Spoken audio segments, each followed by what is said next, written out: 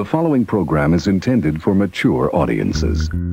You're listening to Bottom Shelf Recording Talk. Sounds boring. Oh my, yes. With your hosts, James Seabrook. Okay, you were paying attention, but the idea is clear in my head, but translating it into English is not. That's brutal. I understand the hypocrisy. And Joey Roach. I don't even know what you do. I was just told you were the man. Some people would say I'm overconfident. That could be my ego talking, though. I'm trying to think of the right word. Oh, Yeah. must be a tough word. Next subject. You're bored with this one? You don't hear us gassing on about it. Keep using the word. I don't think it means what you think it means. By the way, when you're telling these little stories, You have a big mouth. here's a good idea. What are you even talking about? Have a point. Why are you airing personal matters with complete strangers? It makes it so much more interesting for the listener. Of course, you said that and laughed. Yeah. And the person sitting beside you almost threw up in her mouth. Yeah, well, significant others don't count. And, they rarely do. Okay, so we're trying something new today. Topic. We're trying preparation. Although preparation included all of 20 minutes worth of preparation for an hour-long was show. An idea. That was about it. That was our preparation. I made some notes. Oh, have you? I made some notes. Okay. Yeah. Well, I only got the text message saying about loudness. Yes. Well, no, I want to change the topic now. Oh. Yeah. I want to talk about headphone impedances. But I don't pay attention to those.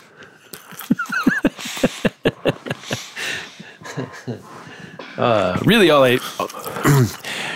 I'm like a squirrel.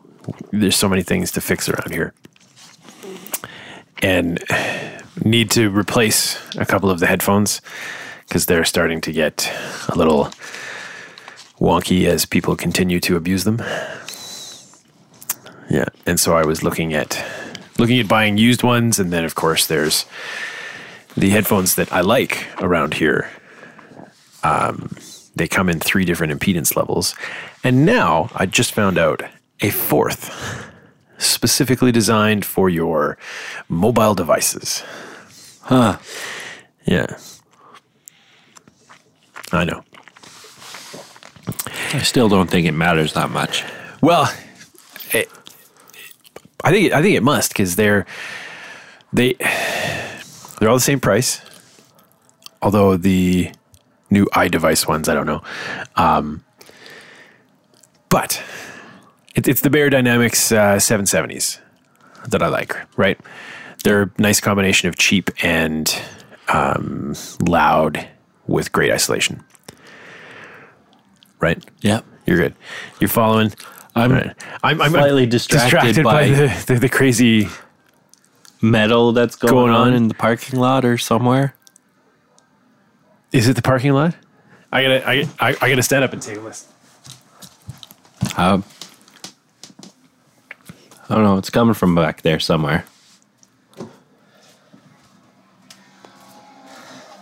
Why is my Big? So, did you just get hacked?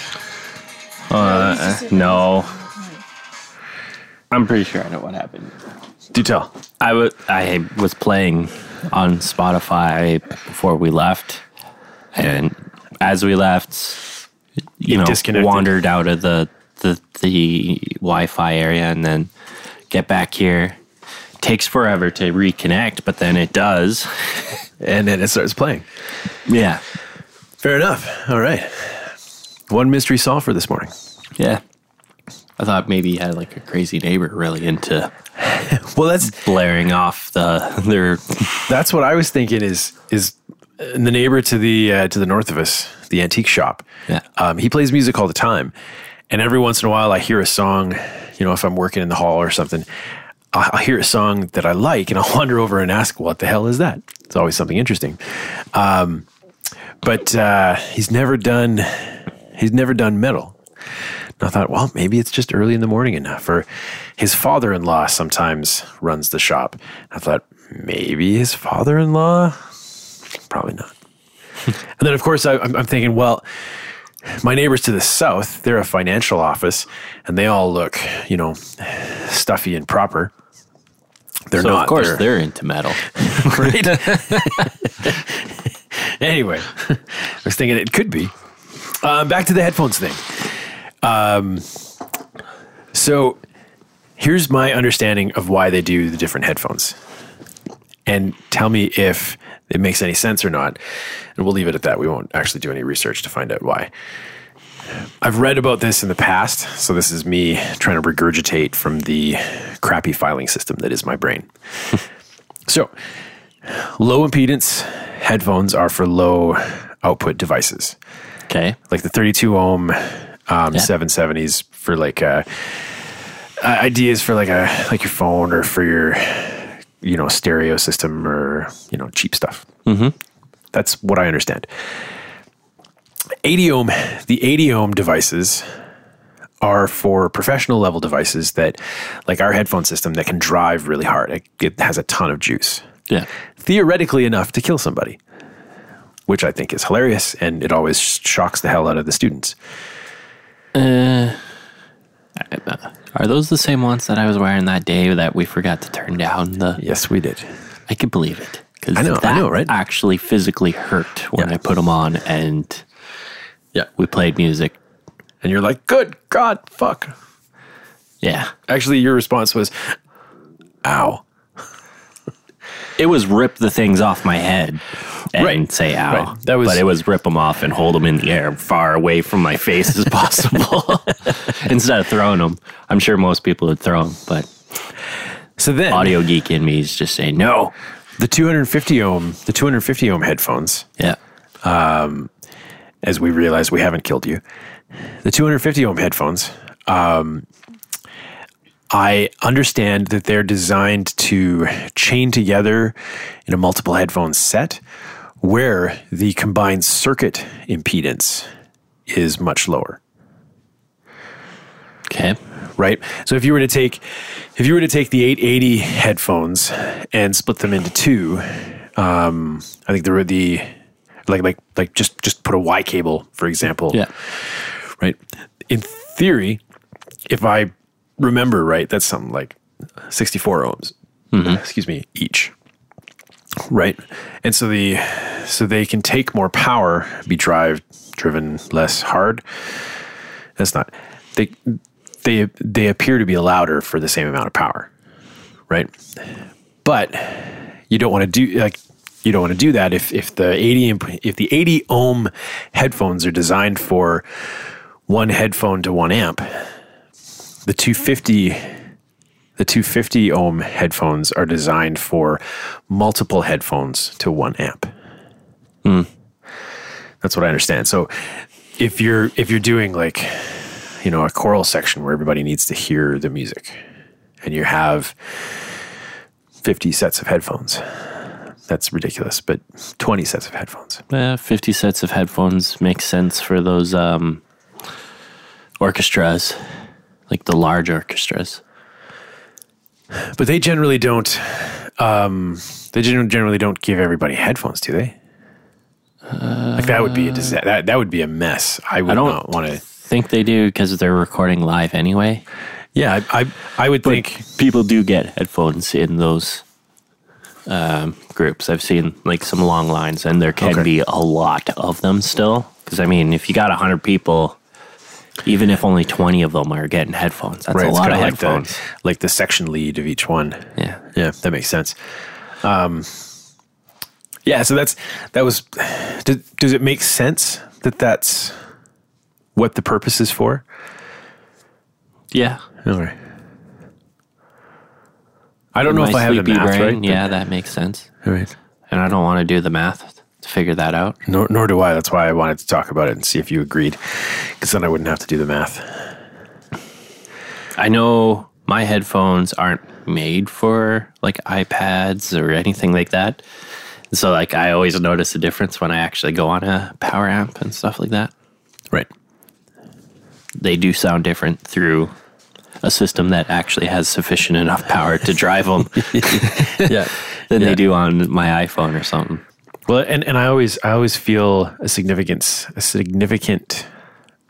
difference in volume when I plug my just like my Apple earbuds in my phone or iPad or whatever, and then plug in my Bayers that I carry around with me.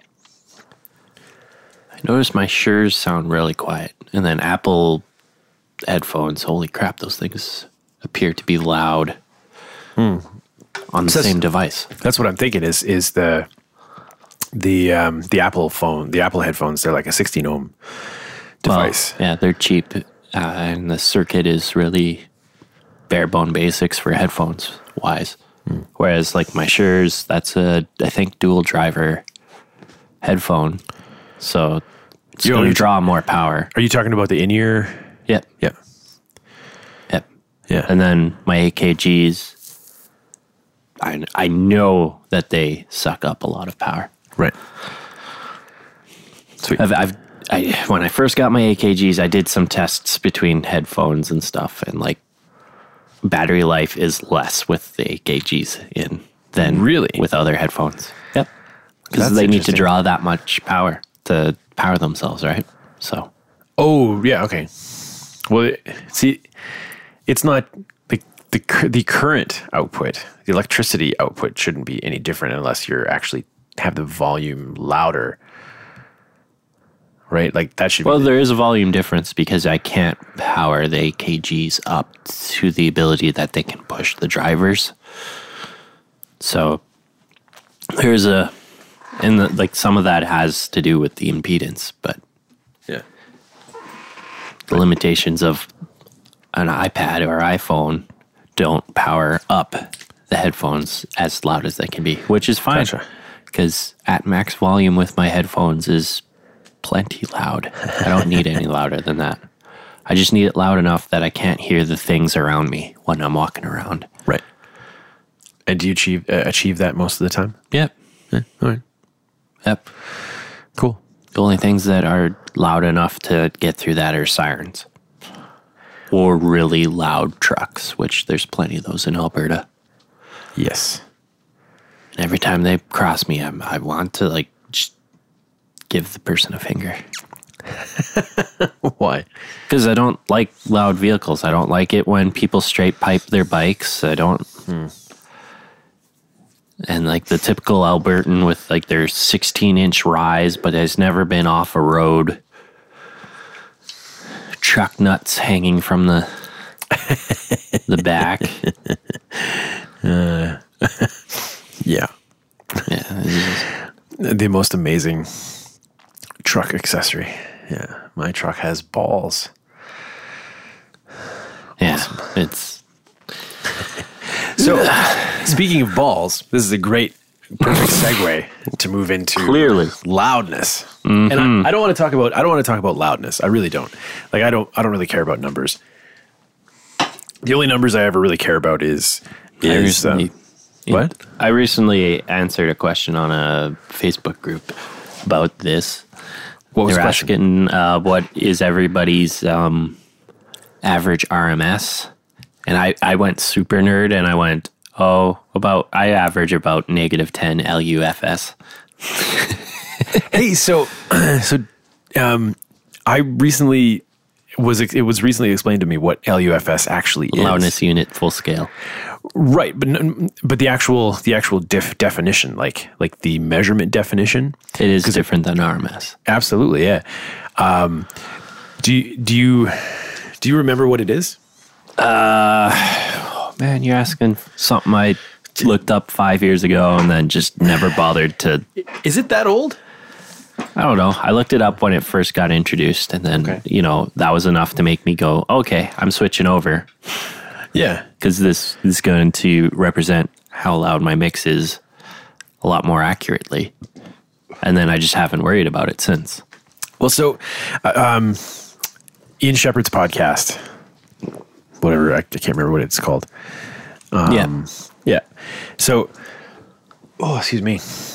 Oh, and she's getting comfy, curling up into a ball. It's a good thing she's small because she actually fits in that corner. So Ian Shepherd went into a explanation of the definition of and the he didn't go into the math so much, But RMS is an electronic measurement of voltage, of average voltage going through the whatever, right? Yeah. And they turn that representation into digital, which is fine. But LUFS is that same electronic measurement relative to the Fletcher-Munson curve. Oh. Right. So it's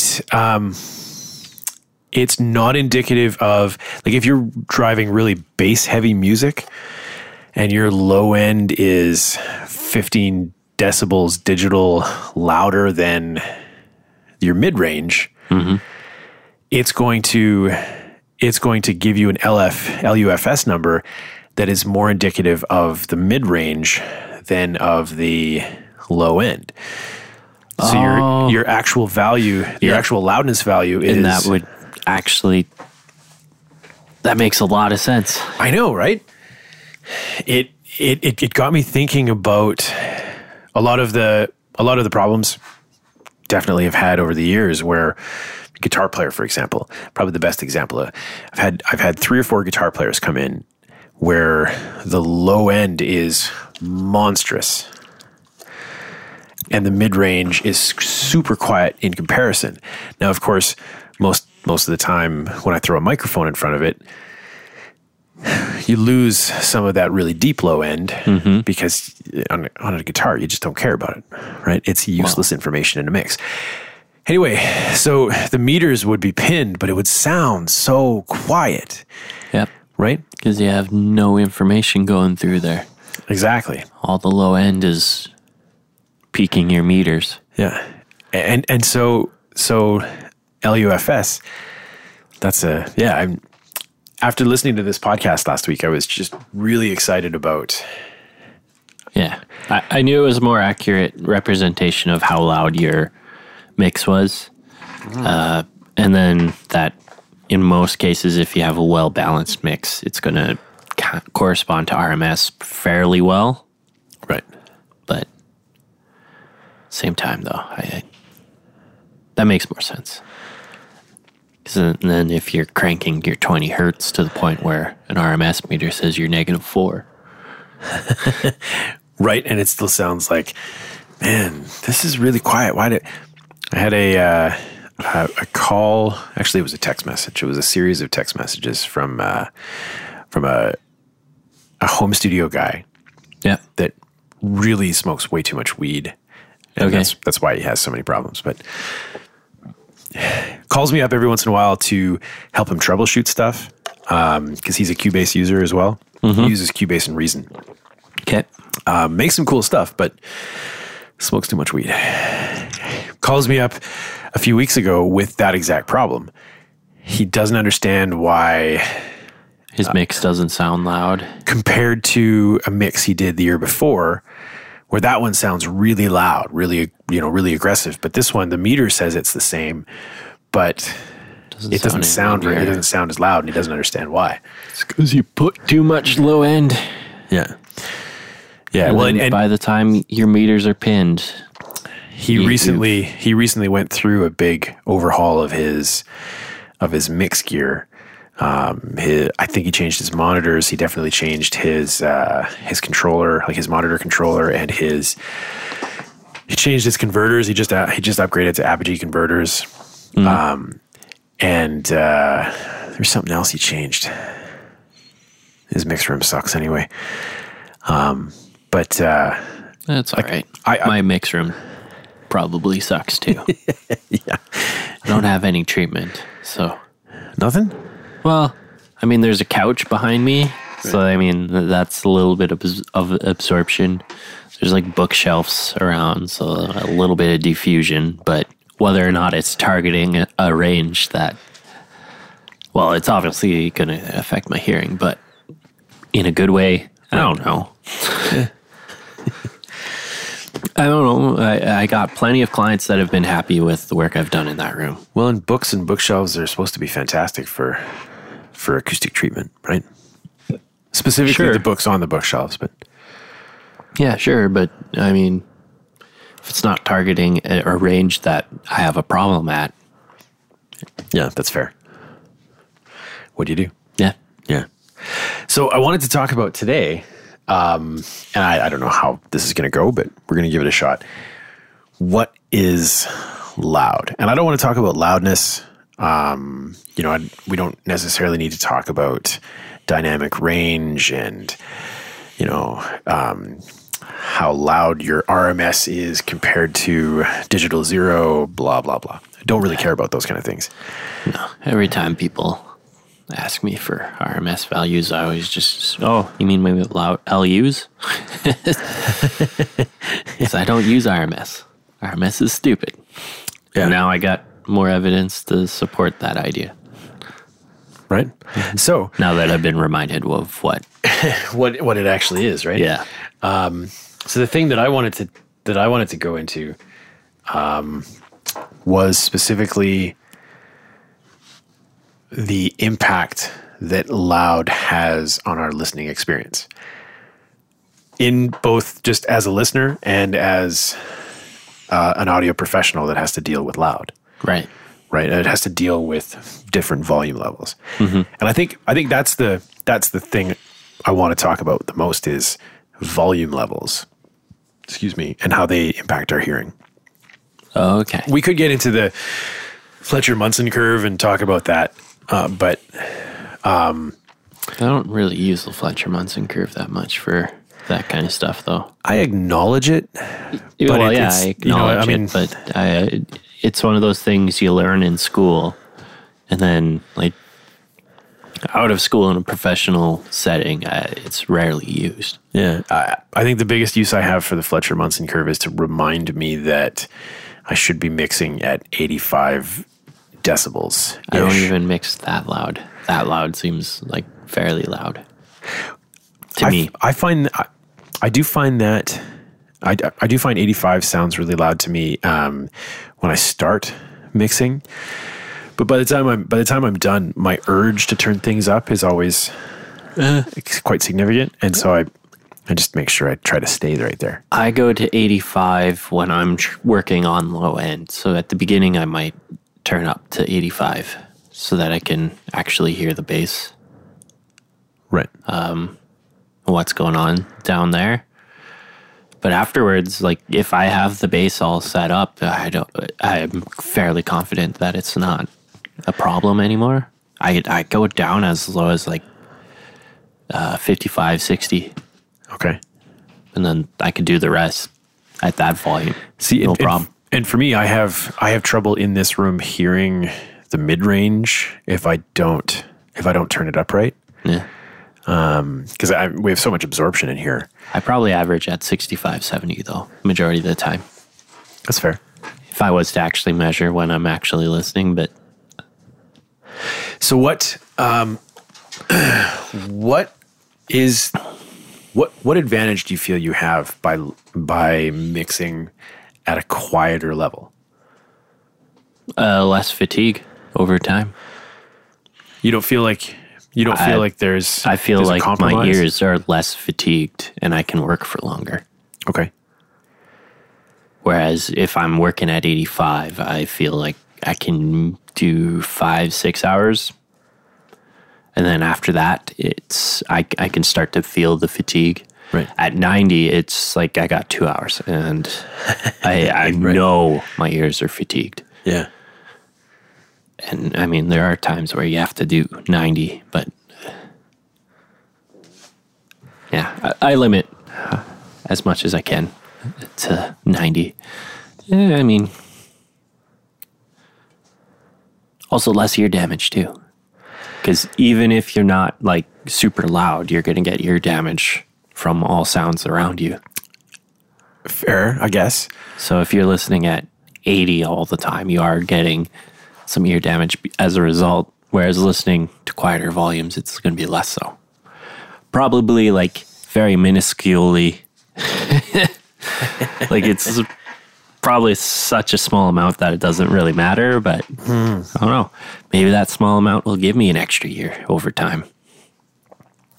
You should listen. Have you listened to Bobby Yosinski's podcast this morning? No. He talks about study out of Ryerson University where they're using they're using music and music exercises to not fully restore hearing, but to improve hearing loss somewhat. Interesting. Yeah. I'm interested to find out more about it, but I mean, Bobby only talks about it for a few minutes. But Well, I feel like I'm pretty good at maintaining my hearing. And every time I go to Southgate, I swear at that freaking door. Why? There's a door at Southgate Mall where they play a high-pitched freaking noise to scare off the birds and what have you. And every time I pass it, and it's usually I forget that it's there, and then I hear it, and I'm just and it's like such a piercing sound, and I hear it, but nobody around me hears it, and I physically like get discomforted by it because I can hear it. So I'm doing a good job at maintaining my hearing, because apparently the only people who are supposed to hear that are supposed to be under the age of 15, 16, because it's also supposed to deter kids from loitering around the entrance. That's fair. But I can hear it, and I'm like, I'm going to be turning 30 later this year. So happy birthday. Still months away. Until next time. Yeah. So, what, just from a listening perspective, what is the advantage of having things louder? Well, you can hear more bass if that's what you're going for. If that's more detail in the bass, I should say. Okay. Because I don't know, I feel like you could still hear the bass at a lower volume, but when it's at a higher volume, you can hear if there's any mud going down there. Okay. And that'll allow you to fix it if you need to. See, and I feel the exact same thing about the mid-range. I hear far more detail in the mid-range at louder volumes than I do. Well, I mean, and I don't notice as much difference in the low end. At 80 SPL, like that, it should be you get the maximum amount of detail as well as workability at that volume level. It's too loud for me, and so I'd back down to about 65, 70. It's interesting. I feel like that's a good balance for me. Yeah. And most of the work I've done here over the years, it's only been in the last year and a half, I think, that I've been turning things up. I've been, just like you, mixing at quieter volumes, making my mix sound awesome at quieter volumes. But it's also been exposed to me that a lot of the mixes that I released back then, and some now, were just overwhelmingly mid-rangey. Specifically in the 2K range and the 500 range. And that's one of the big reasons why I've had to turn things up, so that I can hear that detail more. Yeah. Or hear more of that detail. But I think what I was going at is, from a listener perspective, louder music feels like it has more energy. Maybe. Right? Well, it depends on how you want to define louder music, though. I'm just talking specifically in this case. I'm talking about taking your stereo and turning it up, taking your headphones and turning them up. The mix itself doesn't change, but the volume, the listening level, the mix itself should make you want to turn it up. I know, but and then you have the maximum amount of power. I'm trying to drag this to a listener's perspective, not a production perspective. I know. I'm just tired or something. I don't know. You're combative. Like, I don't want to talk about loud. No, it's a weird thing on like a audio nerd kind of podcast, because loud could be defined differently depending on so how many you look different at ways. I know, and I specifically the things I want to talk about are listening levels, like from a listener's perspective, but also from a production perspective. You know, like turning up your speakers so that something sounds louder has a certain effect, right?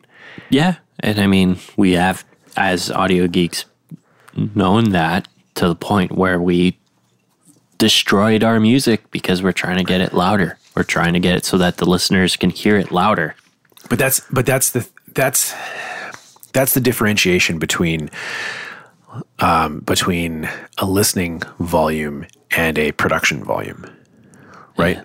Like production loudness, it's fucking loud. Yeah, it can be really loud. Andrew Shepp's already won the loudness war. We don't need to compete anymore, right?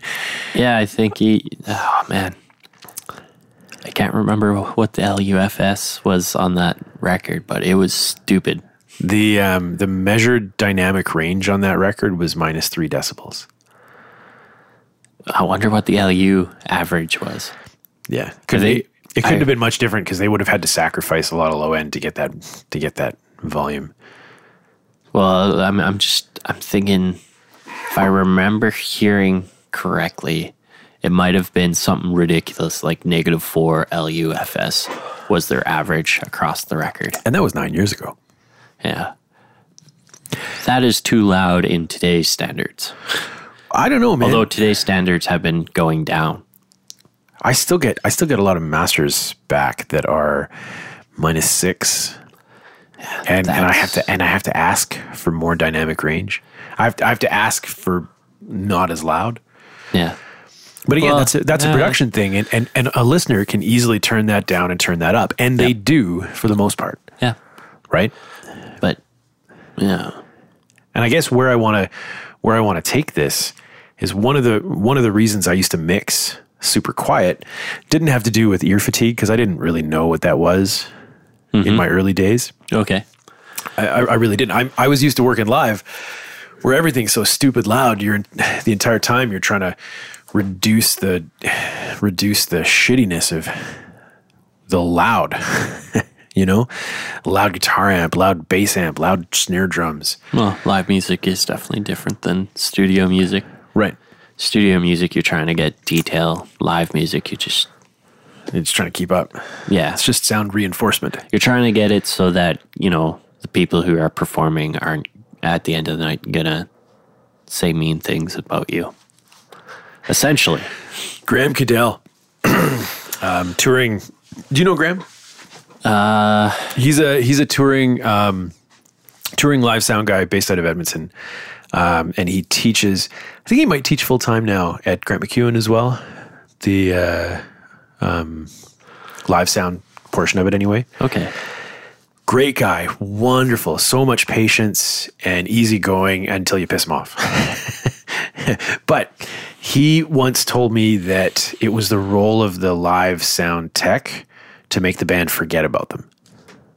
Yeah. If he used to think it the greatest compliment if the band forgot to thank him at the end of the night, and the biggest insult if the band remembered to thank him at the end of the night.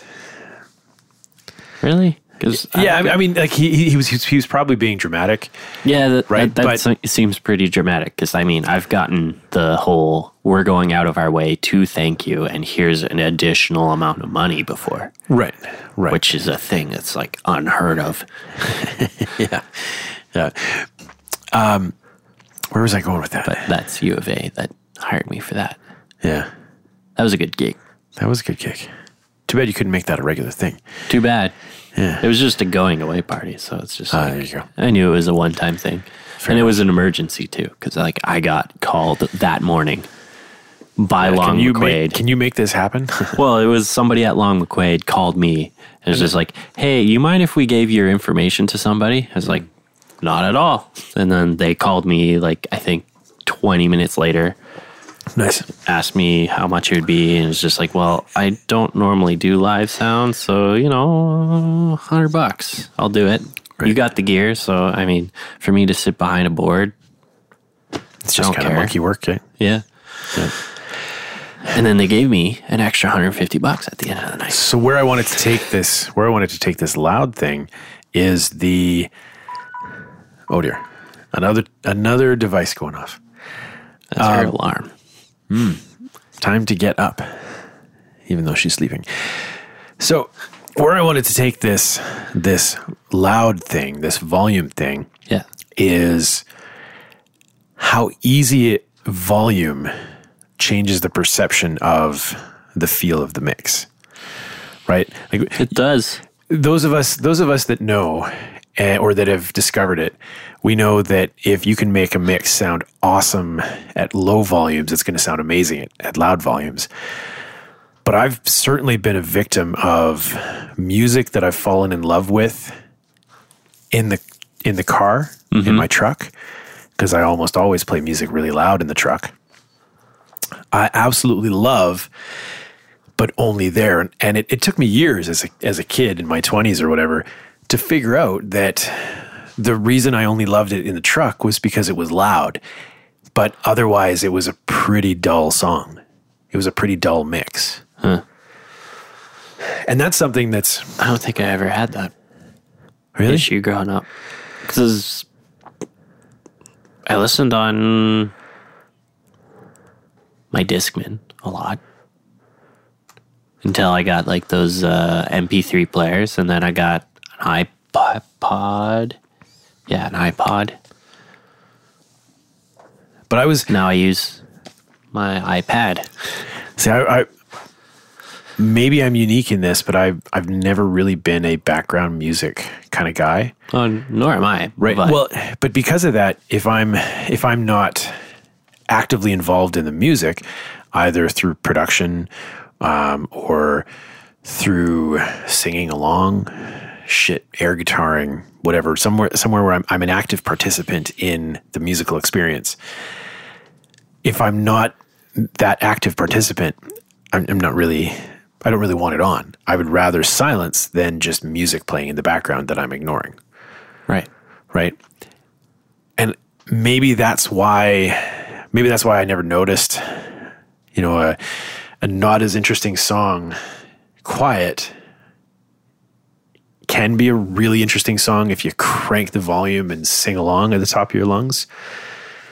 And one of my favorite songs from 2005 was that exact thing. I would turn it up in the truck. I would sing along at the top of my lungs, and I would love it. But I never wanted to listen to it in the apartment because I don't. You can't turn music up all that loud in the apartment. So I would put it on, start listening to the song, and be like, I'm just not in the mood, I guess. Put it away, put on something else. And that something else is usually something that's a lot more interesting of a mix, a lot more interesting of an arrangement, a lot more interesting of a something, right? But because that other song that I think I love, I clearly only love for the volume. It takes on that extra excitement just because it's loud. Yeah. Right. No, now that you explained it, explained it a little bit better. I've had those moments. I should keep that bit now that you've explained it a little better. Yeah. And that's something that is really easy for us to forget in the studio. Yeah. Last night, this is kind of where this started. I had Jeff Hicks in here to record on 2 different projects. Yeah. I haven't been able to get him in here for months, and I have clients that want him on their sessions. Finally able to get him in last night. So we did 2 different sessions, 2 different clients. Right. One of them was a super chill, kind of like 70s Beatles-ish, I guess. Was their last record came out in the 70s, right? In 1970? I think so. Yeah. Anyway, it was like late era Beatles kind of song. And my buddy Leighton was here. He'd probably tell you the month. of the year. Yeah, it came out in February in the UK, and it came out in March in the US, and it came out in June in Canada. Yeah. Anyway, so really chill. But the other project had moments where the drums needed to be really aggressive and really loud. And one of the things I always struggle with in drums is identifying a drummer that is translating the aggressive energy through the drums into a quiet mixing and quiet listening environment. Mm-hmm. And it's really easy for me to hear a shitty drummer. Well, yeah. But it's a lot harder for that drummer to go from feeling really aggressive to just from looking really aggressive, like he's clearly beating the snot out of the drums. Yeah. But then also hearing that through the speakers. Well, more often than not, like you don't need to actually beat the shit out of your gear. I think drums as a you do. drummer. Well, I don't think so. In order to get an aggressive sound, like sure you have to hit it hard, but you don't have to. Like the thing that a lot of newer, somewhat intermediate drummers get in a trap of is just wailing the shit out of their gear. Yeah, but that's which I mean, I guess it's difficult for me to explain exactly what I'm talking about, but like there are drummers who are playing too hard and improperly, I guess is what I'm trying to say. I guess if opposed to, I don't know, your Dave Grohl, who is still going to hit the drums really hard, but he's hitting it in a way that he's getting that tone and aggression out. But he's still he's still hitting really heavy. Oh yeah, he's hitting heavy, but right. And chances are, like the way he's hitting it too allows him to hit that heavy without actually cracking the cymbal or something like that. Right. Okay. So he still cracks a shit ton of cymbals. But. So that's more of a technique thing. Yeah. Right. And I think that's more or less what I'm trying to say is like there are a lot of drummers out there that try to do the hard hitting thing, but don't know how to do it properly. Like I would say majority of drummers who hit hard probably don't do it properly. And that's fair. Because I don't know. Majority of drummers aren't very good. I've recorded plenty of drummers where like they have 5 different cymbals and every cymbal sounds different except for when they play it. Because they're playing it so damn hard that every one just sounds like yeah, and it has no tone. Yeah. Yeah. Yeah. Totally fair. But there's still that translatability. Like you go into the room, you can hear easily how hard the drummer's hitting. Yeah. Let's assume for the sake of this argument that he has good technique. Sure. Okay. So you can hear how hard he's hitting. He's hitting heavy. He's getting good tone out of all the shells. Getting actual tone out of the cymbals. Walk into the control room, listen to that same performance, and it's a much bigger challenge to translate that energy because you don't have volume helping the energy, the feel of the energy. It's a much bigger challenge to translate that, right? And turn the volume. Okay. Yeah, that's a fair statement to make. Right. And the biggest part of that is I sometimes lose perspective of that. It's one of the easiest things for me to lose perspective in the studio is the relative volume of the performance. And in the case of drums, it's hard to communicate emotion. But there's a fine line between, there's a fine line between a shitty drummer and a good drummer, but so much of, I'm trying to make a point here and I think I'm going in the wrong direction. Yes. Okay. You should save that one too. I should save that one too, yeah. One of these days, you should see my list of... Anyway, so let me take that in a different direction. A singer can sing really loud and really aggressively, but be completely devoid of useful emotion in the song, right? Yep.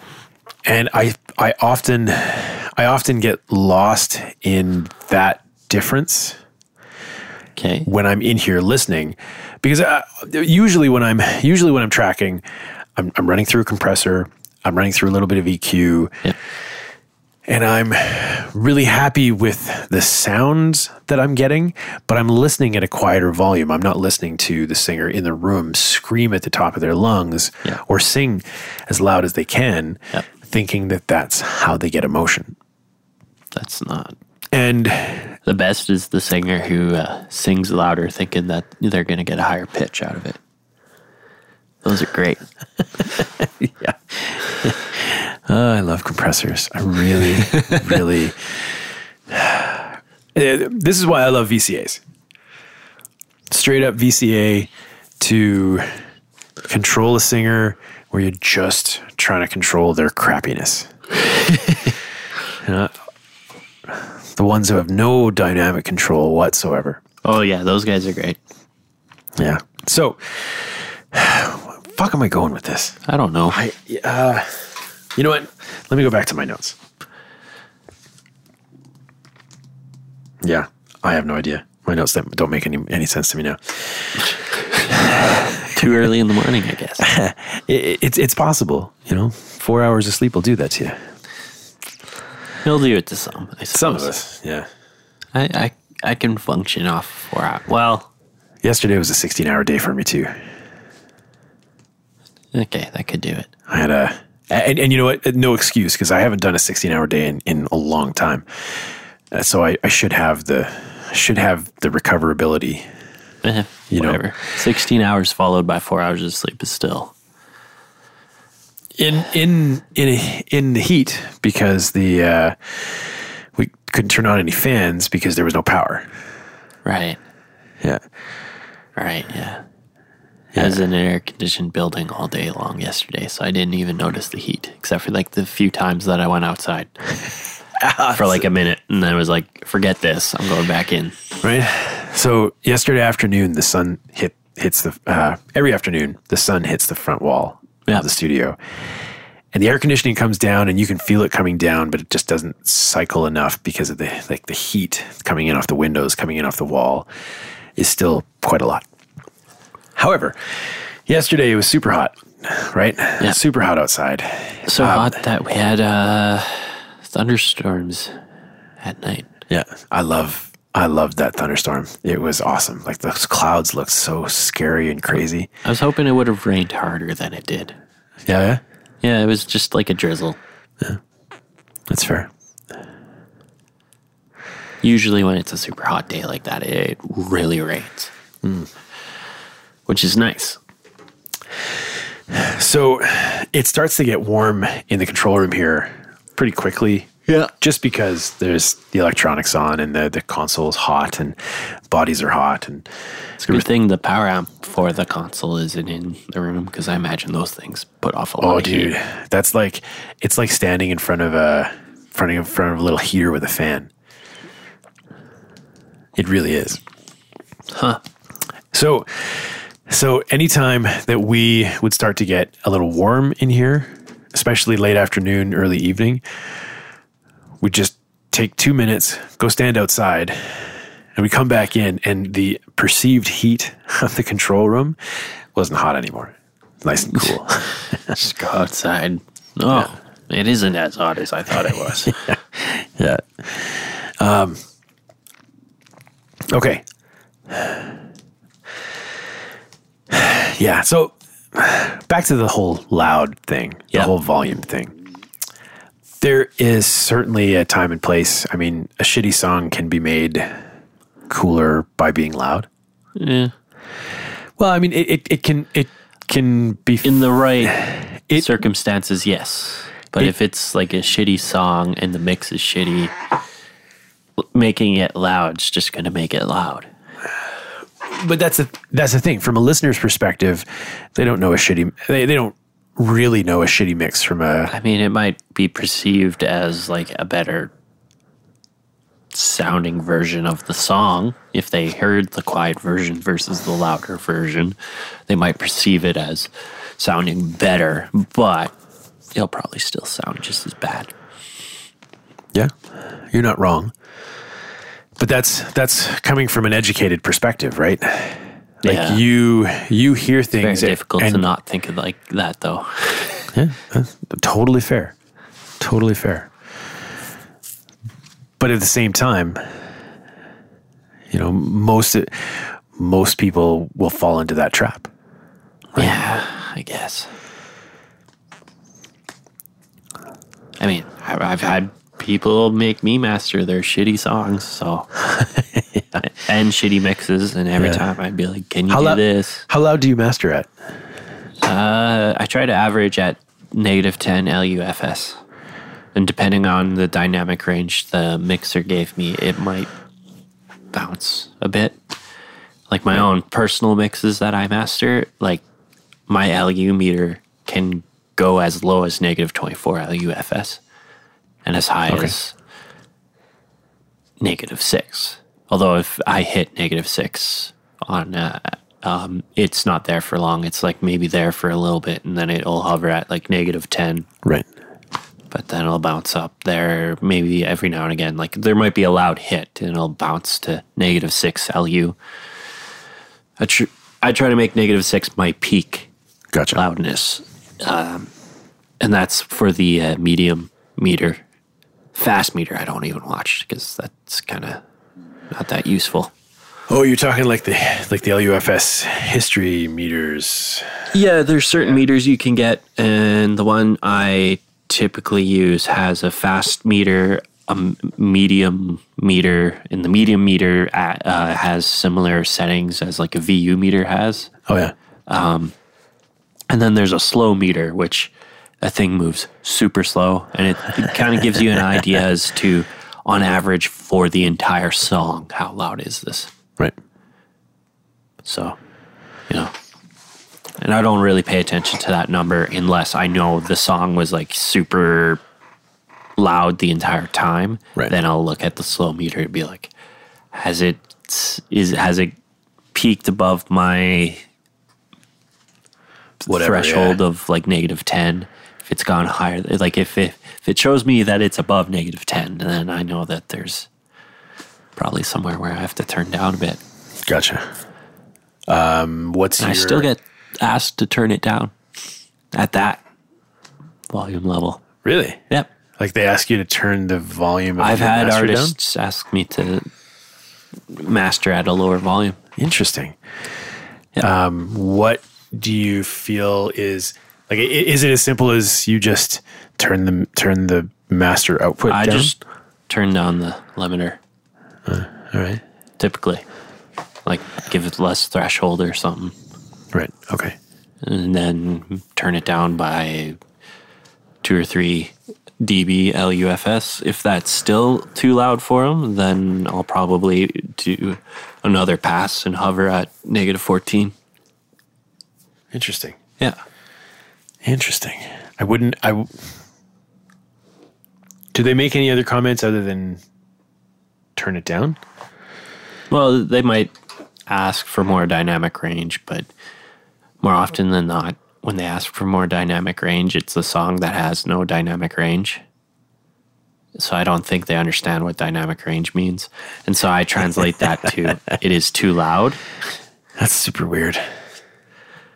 And I mean, a lot of these guys also, because I work with people who are hobbyists, I guess, maybe didn't go to school or maybe just started going to school. So like they had textbooks saying, oh, look at this number. And so they might be looking at my masters and looking at the numbers and seeing that they're too high. Right. And so I would then fix that. Gotcha. For them. I mean, whatever. If they want if they want me to master at like negative 24 dB,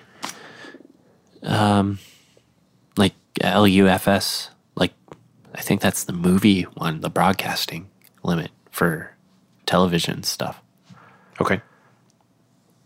Like if they want me to do that, they can, but it's going to be quiet in comparison to everything else that's out there. Right. Whereas negative 10 is kind of the average, Okay. I find. At least for like heavy stuff, negative 10, I would say is the average. If you're doing more soft kind of rock, negative 14. See, or negative 12. I'm going to have to reanalyze this to LUFS because I've never really used it before. So all of my my measurements, I go off of RMS? Probably RMS, yeah. The great thing about LUFS is it's very similar to RMS. Yeah. Like the numbers are often translate close, yeah.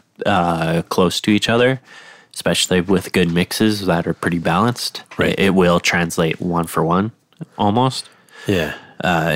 It's just the occasional one where it's like, this is clearly not loud enough.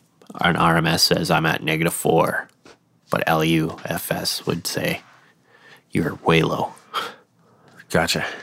But of course, with that kind of mix, it's usually like you have way too much bottom end and you need to get rid of that. Yeah, bottom end that you can't even hear.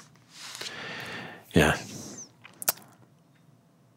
That's always the biggest thing, right? Well, I even had a conversation with my coworkers, I think yesterday, because we were talking about subs and stuff, and somebody mentioned, oh, I want a sub that goes from 20 hertz to 100 hertz. And I just like was like, I don't see the need to go even that low.